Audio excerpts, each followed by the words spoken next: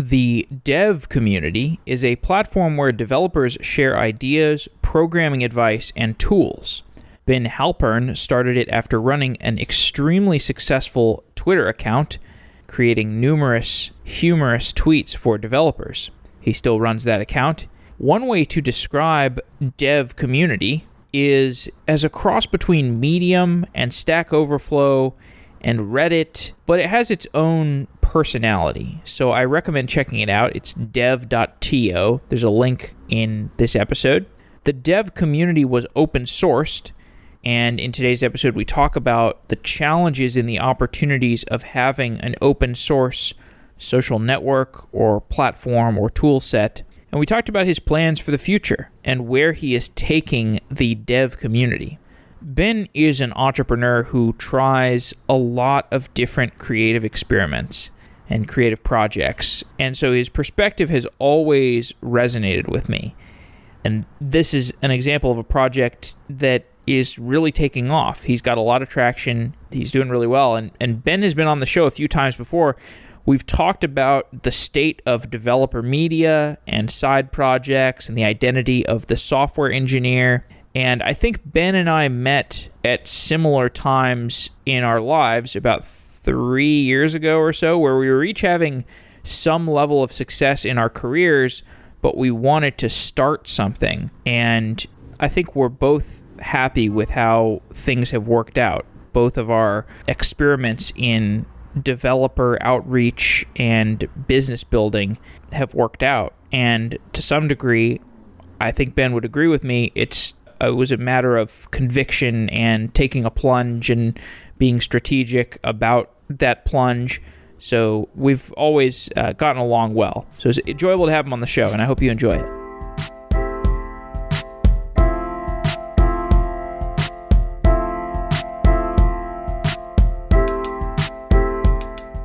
Ben Halpern, you are the founder of Practical Dev. Welcome to Software Engineering Daily. Yeah, thanks for having me, Jeff. We've had you on a couple times in the past. We met about 3 years ago. You had this Twitter account with a lot of traction, and you and I were both thinking about media for developers, social media, news media, essentially the types of content and the types of conversations that developers wanted to consume. What was your outlook on developer media back then, about 3 years ago when you started tweeting a lot? Yeah, so my general outlook just has definitely evolved a little bit since then. I think at the time I was in sort of exploratory mode. I felt like the landscape was best kind of like confusing, unhelpful, or just generally could be improved.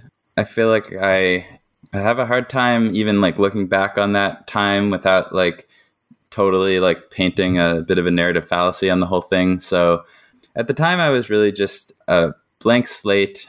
I was really thinking more about the software industry itself in a way than like how everything really fit together. But I also separately knew that I had a pretty good handle on the media landscape and just kind of like how people are interacting and maybe where things are going. So it was a little bit of everything. It's hard to like really put myself in that exact mind frame anymore because it's just a lot has happened since then.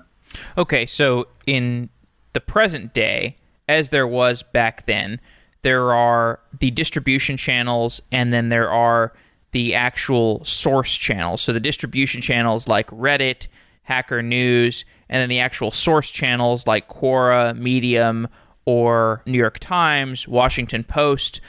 These are all different forms of media that developers consume. There's also Stack Overflow, of course. That's more like a reference manual. What were the gaps that you were seeing back then, and what are the gaps that you continue to see today? Yeah, absolutely. So this is all sort of framed kind of the way you're putting it in terms of your universe, which is perfectly fine. It's definitely, I feel like you can attack this from different angles. So in terms of, there's the input, there's like how I want to express myself as a developer. There's like the tools I might use to do that. There's the different components in terms of like where the audience is, how much do I actually care about the audience compared to just like, am I doing this just for my own self? What does the software development industry need to work. Like media in our industry is a lot different than other industries because it's really like, it's like marching orders a little bit. Like you hear about what's going on in a certain community or a certain technology, and you know what you are supposed to do with your life. So the landscape has always been a little bit all over the place because software developers are a little like herding cats. They're very opinionated in certain ways. Like there's an XKCD about like, you know, even in after the singularity happens in technology, someone's still going to want to connect via IRC instead of whatever the other platform is. So like there's just a very human element of chaos in software development. But we also are sort of early adopters of a lot of different platforms, and the whole thing winds up being a little bit of a mishmash, and that's definitely still the case. But I thought that in some capacity, we were all using platforms that were not like, you know, really built for our needs and really designed around our particular use cases, but they also like, we don't want to use these like hyper-focused dashboards and stuff. We want to kind of use the same thing other people are using in terms of just simple inputs, editors, like, you know, social media kind of patterns and stuff like that. So on that front, that was definitely sort of where my head was at. I felt like, frankly, it wasn't the most groundbreaking ideas, but I was the right person to do it. And I think that's what really got me excited. I felt like I had a good grip on the whole problem, and from the like, you know, an idea of the landscape right down to like the capacity to code it up real good. So at the time, my ambitions were, I think, like less. It was a side project. I was really just trying to scope out the situation, spend my time in a way that was interesting and fun, and also just kind of, you know, throw myself out there into the software industry. I think before I even started this project, I was, you know, basically totally anonymous in the industry. I had about 100 Twitter followers. I like didn't necessarily put myself out there in any way in software development. I just kind of followed the trends, but I kept growing more and more towards the idea that I did have a lot to offer. I had like a perspective, a background that could really help things. And I wanted to reflect that in not just like a personal blog, but a real project that was devoted to this space. One thing that you and I have talked about in the past is the problem with narratives around what a developer is supposed to be. Historically, these narratives were shaped by corporations or by university computer science programs, or more recently by Y Combinator or Product Hunt. And in actuality, there's a much wider spread of what a developer can be. Does the practical dev represent a different narrative around what a developer should be than some of these pre-existing narrative structures? Yeah, so before I specifically get to that, I want to emphasize that we typically have dropped practical from like what we talk about, except the Twitter account and our kind of social presences and stuff. I feel like this is perfectly good material for the show just to talk about this. No, that's good, because I am an impractical dev, so now I am more welcome in this community. I really did start the whole thing just like I wanted to get some practical ideas out there. The practical dev seemed like a good name for the whole thing. It's still kind of like what we call ourselves, but it evolved really naturally from there. I developed this logo that was just DEV in all uppercase. So that's kind of like how we talk about it now is dev all uppercase. But then we also, everything is really centered around the platform, which we call dev2, which is dev.to, and it's pronounced dev2. So for a long time, I just let people talk about us however they wanted to, because, you know, it's their thing, not mine, like how they describe us. It's really not really me to say. But recently I've just started like correcting people and just saying, call it dev2 if you're talking about the platform, or dev if you're kind of talking about the whole thing. Our official incorporation is Dev Community Inc. So that's kind of like where we are. We're a dev community. So just that's an interesting point. Depending on where people got looped in on the whole thing, they naturally just say dev or, you know, practical dev. It's all good. I just felt like I've been on a mission during these podcast appearances to really give the canonical name. So we can say dev2 or dev. Anyway, what was the question? Sorry. No, absolutely. I'll acknowledge your rebrand from here on out. But the question was around the existing narratives around what a developer should be, and whether dev community represents a different narrative around what a developer can be or what a developer should be. Yeah, Absolutely. And there's always kind of a ton of pressure in every space to like really fall in line or like follow the leader and stuff like that. In this space, that's like a really sort of a fool's errand because every different situation is different. There's so much you can do with software. You can really fit it to whatever like your lifestyle is. And maybe that's not like an opportunity to like sort of retire to the beach for everybody if that's the lifestyle you want. But if you're interested in sort of being exploratory, working hard, there's like really every possible space. There's space for everyone in this industry. And a lot of the narratives are like written by the most famous popular developers or by sort of hashtag thought leaders who don't necessarily live the life every day. And there's absolutely a ton of room for individuality, for just everybody really being themselves. And the whole industry is so much more mainstream now. Like Jeff Atwood came on your show like forever ago. And I remember he said like, the geeks kind of won in a sense, like software became like the biggest thing in the world, but then it also got distributed. Like everyone can do it. It's not quite there yet, in terms of like equitability in the industry, but like that's where we're going. And my entire sort of part of the industry is trying to help things actually reflect the mainstream element. It's not, things aren't done the same way they were done in the 90s or the 2000s or the 80s or any time before. It's always evolving, and things are right out there in the open. Like, my parents' friends might ask me about some particular software thing. They probably just heard it on the news, but it's happening. Like this is all like pretty mainstream, and our job is a pretty normal job that like every company has. At least if they don't employ software developers, they work pretty closely with them if they're of any size. So software is obviously a huge deal, and there really aren't any solid in like single narratives that if they ever existed, we're trending towards a much more just like software is just a part of people's lives and a part of like a lot of different types of people, and there definitely is no single type or narrative or path. It's really, you get benefits from coming from all sorts of different directions. And I myself like have a long and tumultuous relationship with software and technology. I've been interested my whole life, but I was in and out of how much I was interested. I took some CS in college and then I dropped out, and then I like took the degree I had and went to do a job, and I really hated it. So I got back into software, and it finally stuck because I got like really into the certain type of stuff I wanted to do. And yeah, like that's the kind of freedom and experience that I really want, to try to push forward. And this project Dev2 is all about like how I felt like I could contribute with my software skills, as well as like the other things I worked on and the other skills I built up over time. So absolutely. That's a really good way to kind of like, describe my purpose for some of this stuff. Your process of getting started with Dev2 was not completely straightforward. It was a matter of you running a number of different businesses. I think just two business or one business, and then you started Dev2, and then we're kind of going back and forth between these two businesses, and then ultimately your hunger to run Dev2 won out and you transitioned full time to it. What was the process of making that jump and kind of shuttering the other? And I think the other business had some traction, like significant traction, and you had to kind of give up this thing that had some traction to go all in on Dev2. Tell me about that internal debate and the process of making Dev2 a full-time thing for you.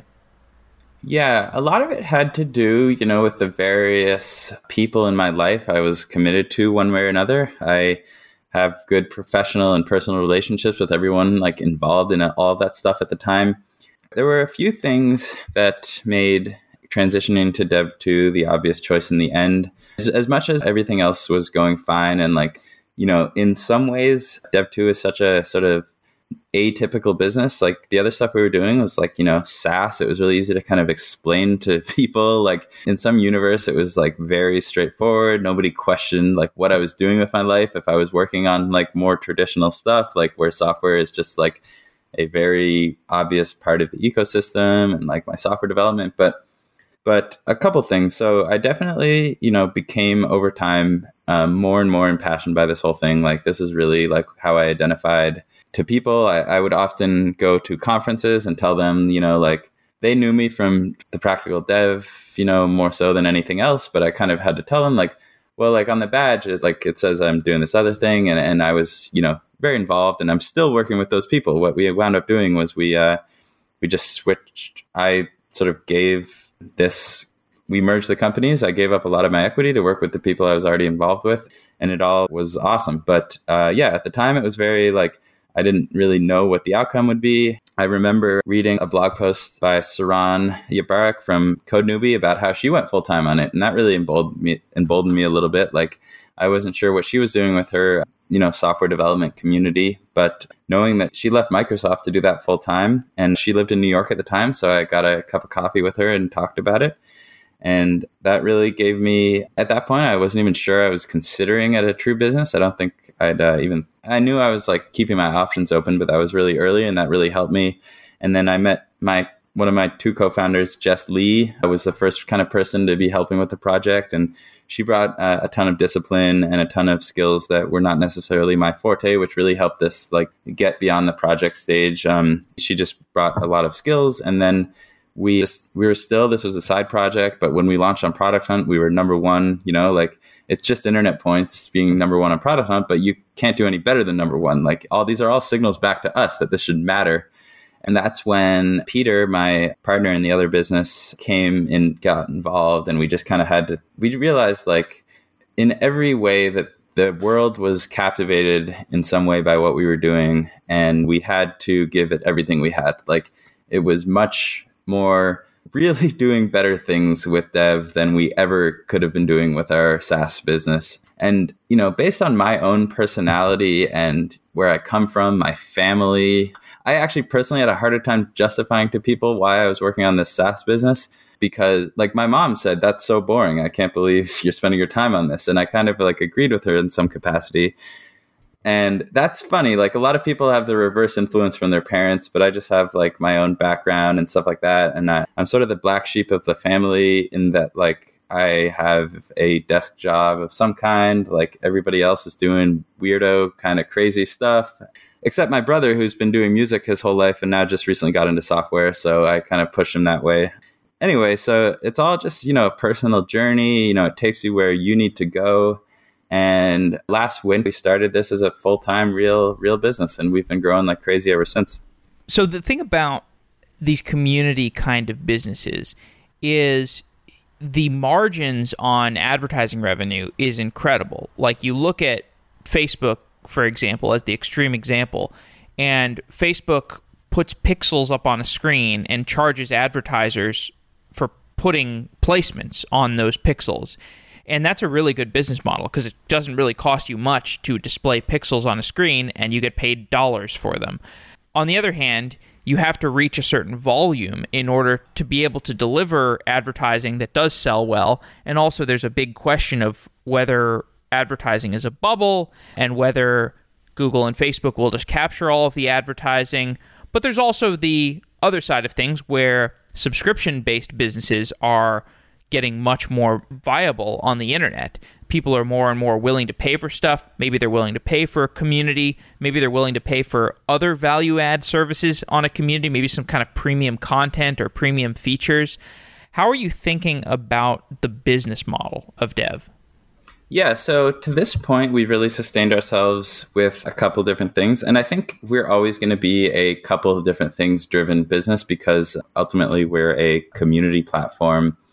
And it's not always so straightforward. But to this point, we've really sustained on a few big sponsors. And we really do differentiate between kind of like a sponsorship model versus an advertisement model. We give a few big presence announcements for our sponsors as they get on board. And then we sort of like let their presence be sort of known as a contributing sort of sustainable partner for the community. But otherwise, we don't do a ton of like display advertising or anything like that. And then we do have what we call a sustaining membership, which some people have gotten involved with, which is just a way to get like a few key features, but it's not a necessarily driven by the features, but more so just a willingness to help support the project and really just kind of like get closer to the founders, like take part in a few sort of smaller groups. But ultimately, we continue to evolve what we're doing. Our vision for the future is really driven around, really additive services for a software development career. So, and that's really the way I've started thinking about this in the long term, is that we're a career services organization. So everything we do in terms of like people's presences on the platform, the profile they're building, the sort of network they're creating within our community, within our platform, within our network, is really, they're building their interests and their hobbies, but they're also building their careers with us a little bit. And so we're working on things that really aid that, in the education space, and also sort of the sort of placement space and everything. And this is all very much just kind of an ongoing effort to really do things nice and in a way that really respects everybody's, like interests and like where they want to be spending their time. So like, when I talk about placement and careers and stuff like that, the last thing we want to do is just like let recruiters onto the platform to like annoy people. So, we've been building in some features where people can opt into just working with us for placement when they're ready, and then opt out when they don't feel like it, and some other little things. And that's all really the most exciting part about what we're doing from a business model perspective. Like, it's all fairly experimental. That's kind of how we work. We don't really try to map the whole future out before it happens, but we've been, creating some good partnerships and really doing this in a way that people have been just, every user that's gotten to work with us in this capacity has been just awesomely successful and happy about the whole thing. So when everyone involved is like so excited to be involved, that's when we know we have a winner. And in terms of the closest thing we've gotten to that point in the sponsorship kind of area has been contests. So we've done one official contest, and we're working on a few more, but they've really been really fun. People have been absolutely like totally excited to get involved, and the organizations we've worked with have been over the moon about like how much mind share they created by taking part in one of these contests. And so, a few things are working. We really lean into what the most smiles on people's faces and stuff. And we've discovered really what works for us. So the last thing we wanted to do when we embarked on some sponsorships and some other revenue generating stuff was to lean into it, to feel like that's the kind of part of the business we had to optimize for. So we took a good sort of healthy approach to that, but then we tried to look elsewhere to expand on the business model. And that's where we are today. And that's where like the most excitement lies in terms of our future, is that we didn't let ourselves get too tunnel visioned on the like easiest way to make money right away, but we've been exploring, and it's been incredibly awesome. And I just happened to be talking to a founder of another sort of more well-known company than ours, and they just happened to mention that they found, a great employee on our site, just like through the natural kind of stuff we do in terms of like where people can kind of indicate they're looking for work or little things like that. I didn't even know that happened. They just kind of like, it just kind of happened within the organic minimal stuff we've always had as features. And that's great to hear. And we don't even always have a lot of vision into what's going on in these capacities, but we often get these awesome stories. So it's just been kind of magical. And that's why I sort of like have a hard time even like looking back to the beginning, because I truly feel like we've just been like observing our own community and really being helpful where we could, and then kind of letting them tell us what the world was like, especially since we're really a global community. Like we'll often get stories about like, my situation as a developer in Nigeria is just a little different, but I have a lot to offer in these specific capacities. And it's just been, just a pleasure to be a part of this whole thing. And I can't believe how much more fun I'm having with this than the other things, which were perfectly good businesses, perfectly challenging engineering opportunities. And I liked all the people involved, but this has been so much more fun. Well, there's an anecdote I remember about when Reid Hoffman was raising money for LinkedIn, and he would pitch the company to venture capitalists. And when he was pitching the business model, he would lay out 4 or 5 different revenue channels, none of which were working on the day of the fundraising. But if you fast forward to today, they're all working. So you look at LinkedIn, and it's kind of bizarre, because whereas a company like Google or Facebook makes almost all of their money through one channel, at one specific advertising channel. Well, Google advertising is broken up into several different components, but it's like 70% or 75% of it something is the search, like AdWords. But LinkedIn, if you look at the pie chart of revenue, it's like 4 significant chunks. It's recruiting, it's some subscription sales services, it's advertising, it's premium subscriptions. So LinkedIn has all of these different channels that they make money on. And you can kind of imagine something similar happening with dev. If you manage to get the snowball of developers, of developers communicating with each other, expressing their interests, which are highly correlated with professional interests and professional opportunities. And maybe even if it's not professional opportunities, it's capacity to buy high margin developer services like cloud hosting or SaaS or Stripe for payments or something like that. There's so many different services you can sell to developers. So there's a lot of different things you can do if you reach that critical mass of developers. And I think the other interesting side of it is, I've heard you talk about this a little bit, you can also just build your own tools to offer to developers. Like, there's no way that GitHub and Stack Overflow are the end point of developer productivity across the internet.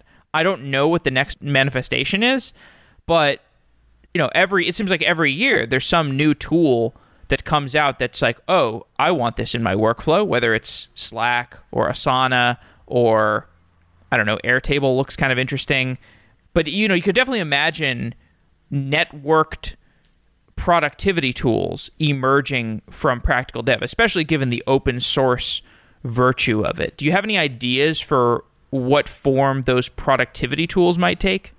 Yeah, so that's definitely like really in line with it's, I think, a very obvious path for some of this stuff, and especially going back to kind of what you said about the different revenue streams, and then that's definitely how we see it. We try to think about things in, at least conceptually, like bigger buckets, so that even if one element has kind of a subscription thing and then also like some other kind of component, we try to at least conceptually bucket things so that it's one idea for the user and the members. So that's why career services is kind of a bucket, which kind of encompasses a couple ideas in terms of training and placement and stuff like that. So, but then, yeah, like I have been thinking a lot about the kind of tooling stuff and where networks and productivity and these things all kind of like spin together. It's something I've purposefully not gotten too far down the rabbit hole because, we just have enough on our plates right now.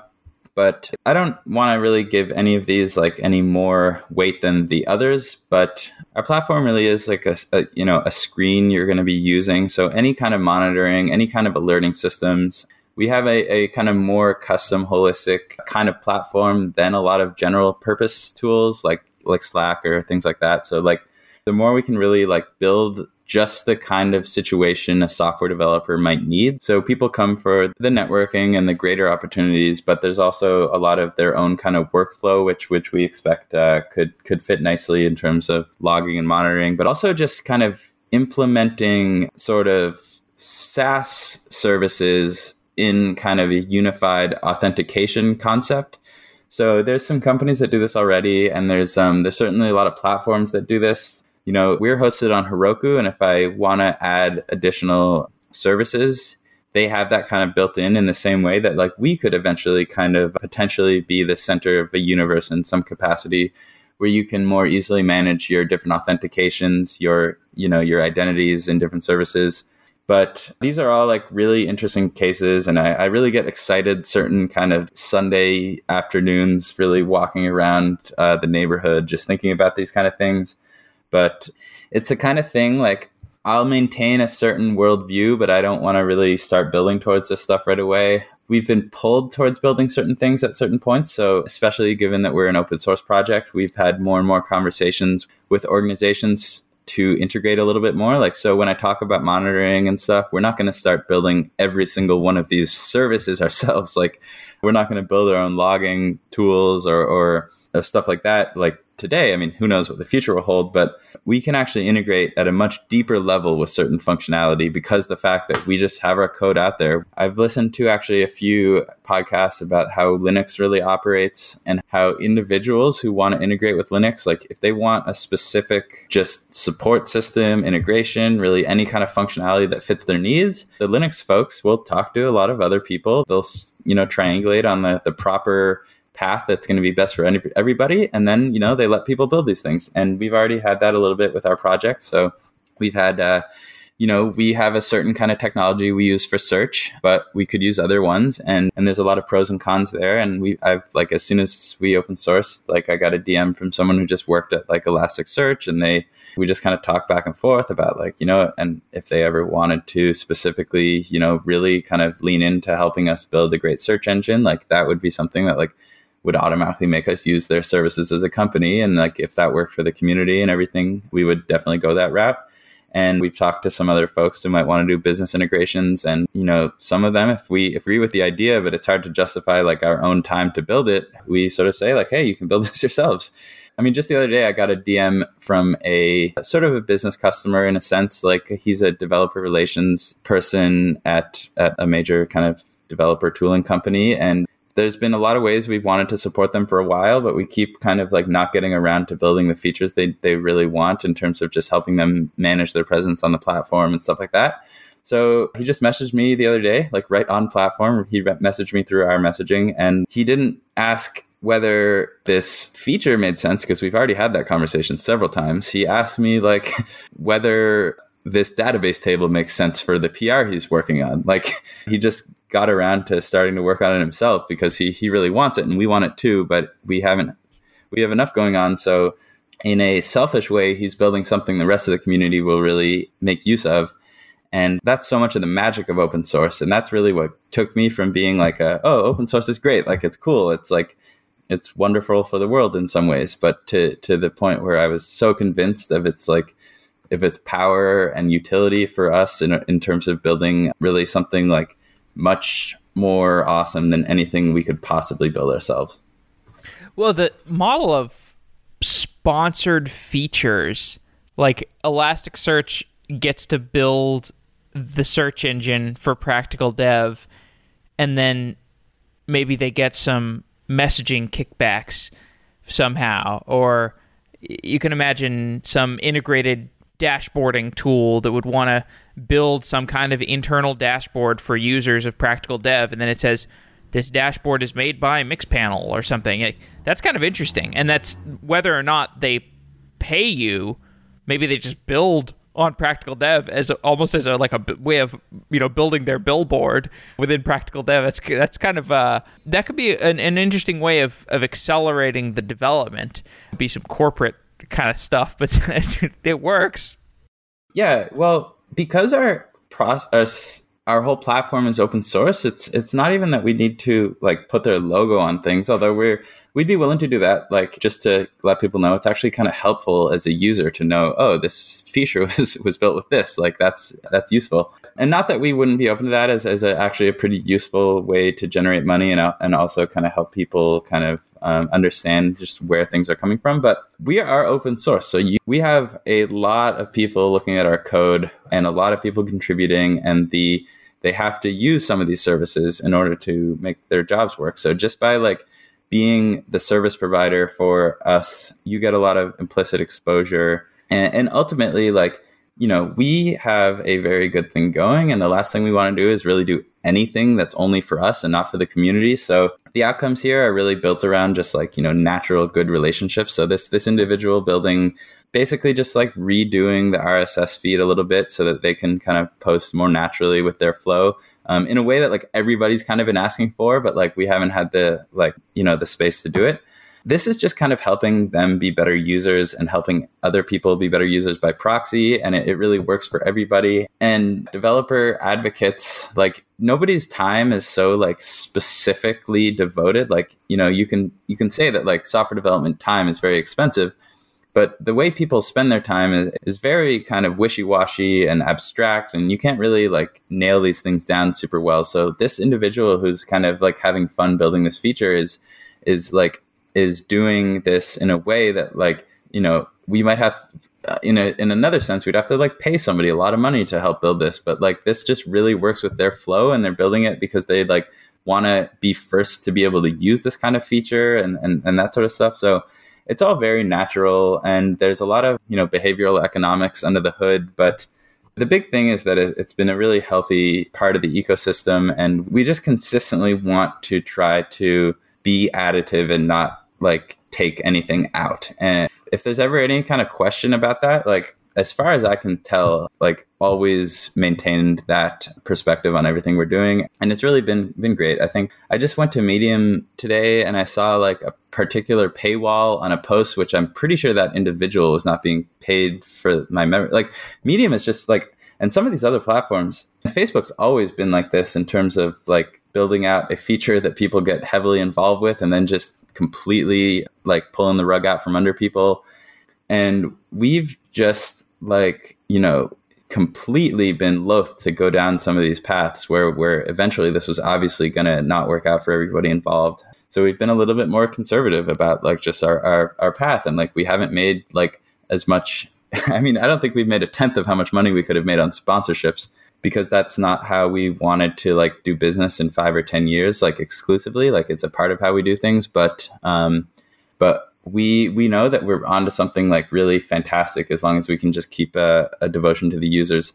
But we also like part of the sponsorships has been maintaining our optionality and like ability to grow the business how we want to. So like if we weren't making any money and we were just like sort of casting that aside and being like, oh, the money will be there, eyeballs, that's the kind of company that ends up having to take absurd amounts of venture capital and give up board seats and stuff like that. So like we're keeping all our options available, and I think we will raise some money at some point. But the wonderful thing is that like we're doing this all like in a way where we really are able to build the thing we want to build, and we are able to like give the users like the kind of experience they expect, and like do that and hold the cards and like keep our board seats. It's a 3-person board, me, Jess, and Peter, and that's going to be the case for a while. And eventually we might bring on a partner who will want a board seat. And we've had lots of people ask us for board seats just for advisory, reasons or whatever. But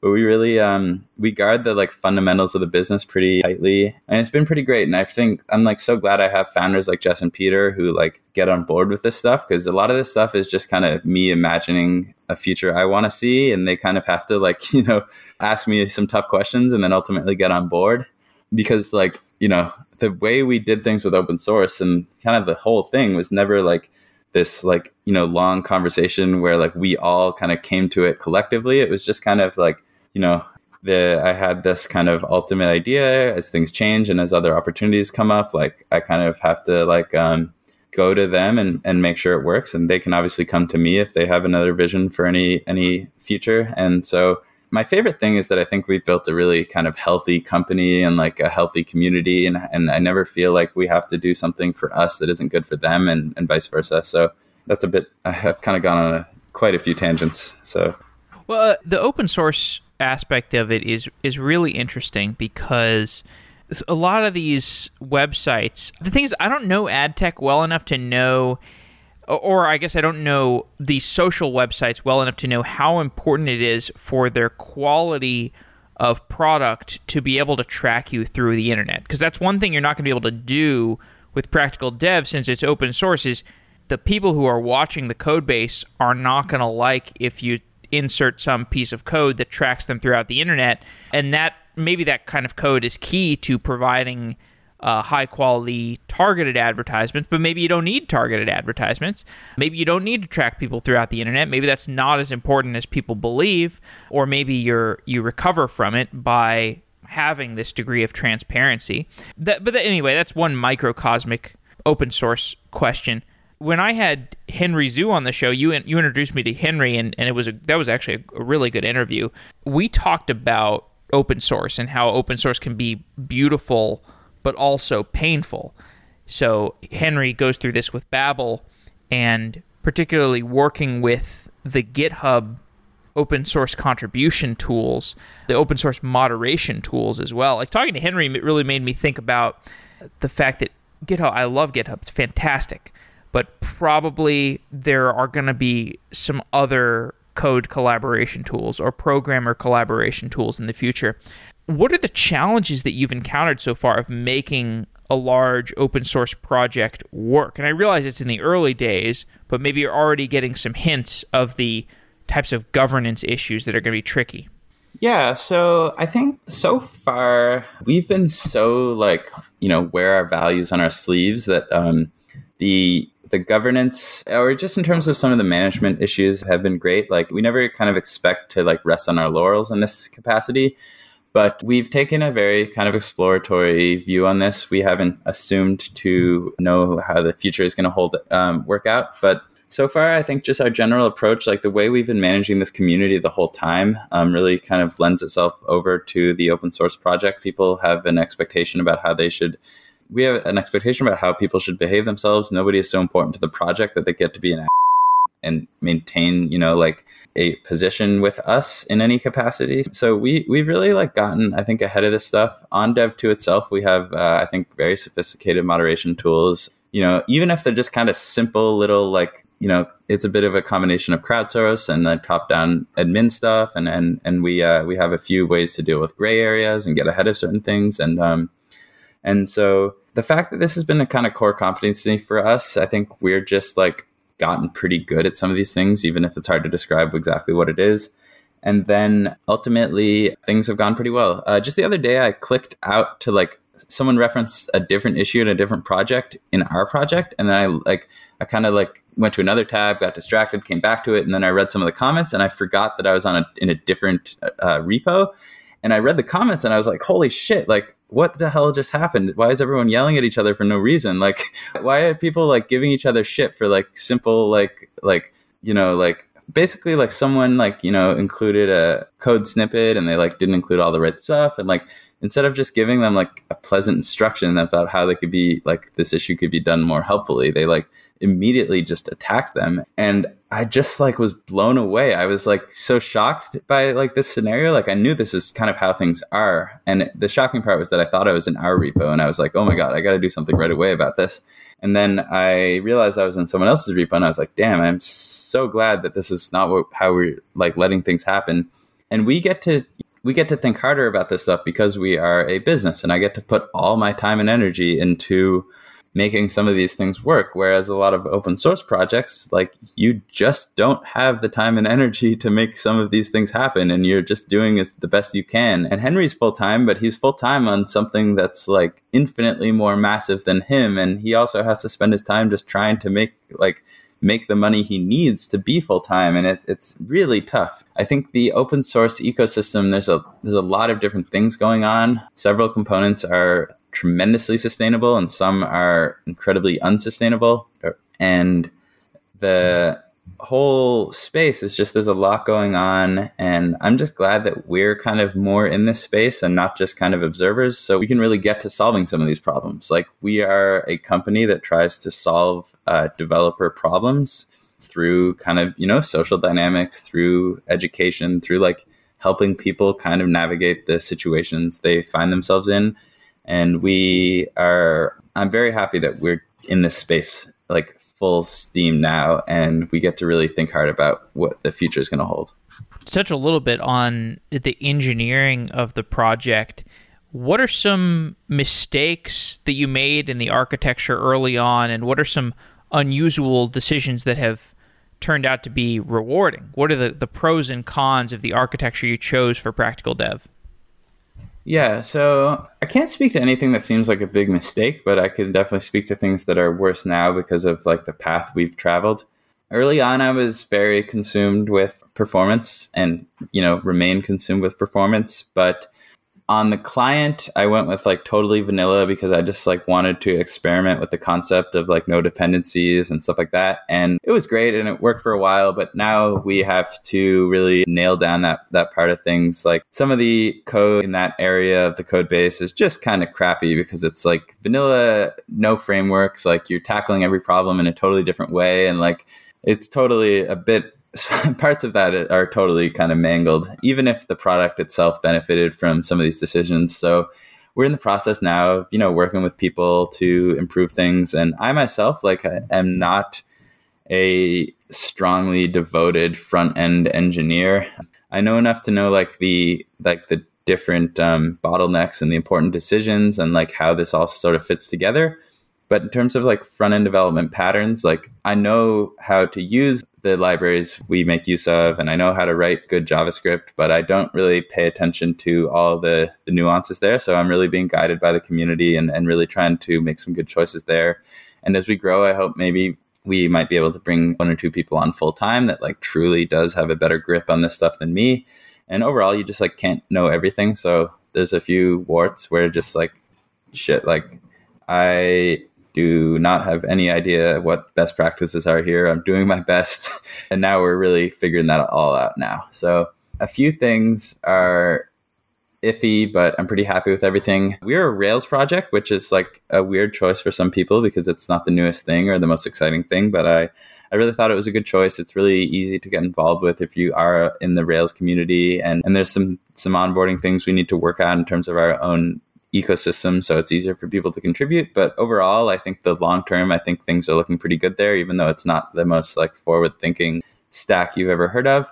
But I'm extremely excited by some of the other organizations that are now on the latest version of Rails and are actively contributing back to the Rails framework. And the big one is GitHub themselves, who for a while has been kind of working on a fork of Rails and just hasn't been able to be as actively involved in pushing the framework forward. And Shopify, I think, as an organization, has been the biggest contributor to Rails lately. But GitHub is obviously such a big player in open source. And the fact that they're now at 5.2 and actively looking to contribute back, and they have Eileen Yucatel is the GitHub person who's also just central to everything going on with Rails. And I'm just so excited by their involvement in everything now. And I couldn't be happier with the choice. At this point, I didn't even know this would all come together so nicely. But look, the future is just magnificent in this project. There's actually several big kind of community type platforms on Rails, and together I think we're gonna solve a lot of these problems together. It's just, I couldn't be happier. What are the conflicts with Rails or the problems with Rails that you'd like to see addressed in the coming years? Yeah, not a lot of problems necessarily. I think the issue a little bit now is that because Node and Go and some other ecosystems have become so popular that there's just not a lot of it used to be the case in the Ruby community that everything had a Ruby library wrapper because Ruby was so popular in web development for so long. And now that it's no longer the case, you just can't bank on that as easily. Some of the old libraries are getting a little some things are just becoming less and less maintained because it's gone from being a super popular, everybody's starting with Ruby, to being oh yeah, it's got a lot of awesomely maintained projects, but it doesn't have that gigantic community anymore. So, and then just running Ruby on your computer, I think is just sort of more annoying than some other things. And that's always been the case, and it hasn't gotten worse, but some other things have gotten better, and that's the difference. I'm personally I would love to get our project just more tightly configured with some sort of the container ecosystem and stuff, just so we don't necessarily have to think about some of the underlying issues, and then everything can run in a consistent environment. Everything's been fine for our current process, but as we scale, I just really want to make the developer experience much easier, much more simple, much more organized, and better than other things that have come before it. And I have a pretty good idea of how that's going to happen. I just haven't really had the chance to actually, write the code or really give it all the thought I've wanted to. But pretty happy with the future. Present has, its hangups and stuff, but this is how has always been a very long-term thinking kind of company, project, everything. So pretty excited to just, keep developing on it. As we wrap up, I want to get a sense of what amount of vision you're laying out for the open source community. Because I see there's two things you could do. You could just kind of say incremental things to the community and say, hey, if you want to get started as a contributor and get involved and contribute code, there's this bug and this little feature and this other little feature, and you can do these things, and that'll help you get some traction as a developer. These, new developer type of issues, or you're new to the repo, you can get started with these issues. But on the other hand, as a product-centered developer, you want to set a higher level vision so that people know where you're going. And I totally respect we've got a lot of different opportunities that we can go in. Some of them could make money. Some of them might take a while to make money. Some of them might be shorter term to getting to money, but some of them might require significant feature development.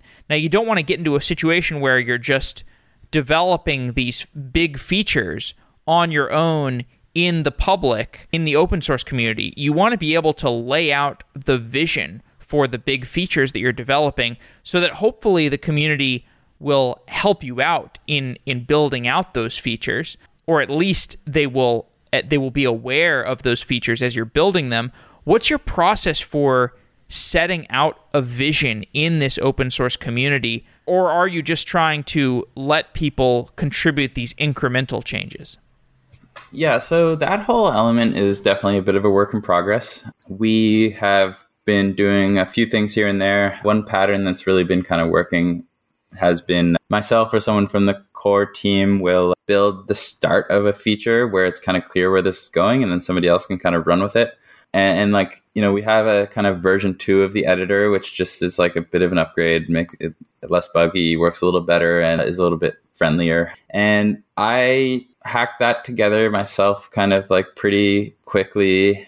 And I got to a point where I was like, crap, I'm having a hard time getting this like autocomplete to work like as it's supposed to. Like, I know these like last few things are missing, but like I can either keep working on this or I can just kind of let this be up for grabs now. And it's no longer to the point where somebody has to like originate the idea. They get to just kind of like finish it based on the obvious way the things have been laid out. So that's like interesting. It's like our core team, which has a lot more meetings and just like, knows exactly where they need to be putting their time, gets working on certain projects. And then depending on the state of things, the community can kind of like take it from there, and then they'll hand it back to us a little bit. So that doesn't really answer the question, I think, but that's where things are now. Luckily, I think we just have like a lot of people who are like understanding and like kind of know that like things are a bit of a like here and there kind of thing. And even with my own team, it's never been my style to lay down a heavy long-term roadmap. It's always been a little bit more incremental. So just like we're figuring that out. Like we're kind of working together. We're all trying to like make things work. One sort of longer term vision thing that has definitely been, if there's one thing we've like laid the vision for long term, it's the reusability of the platform.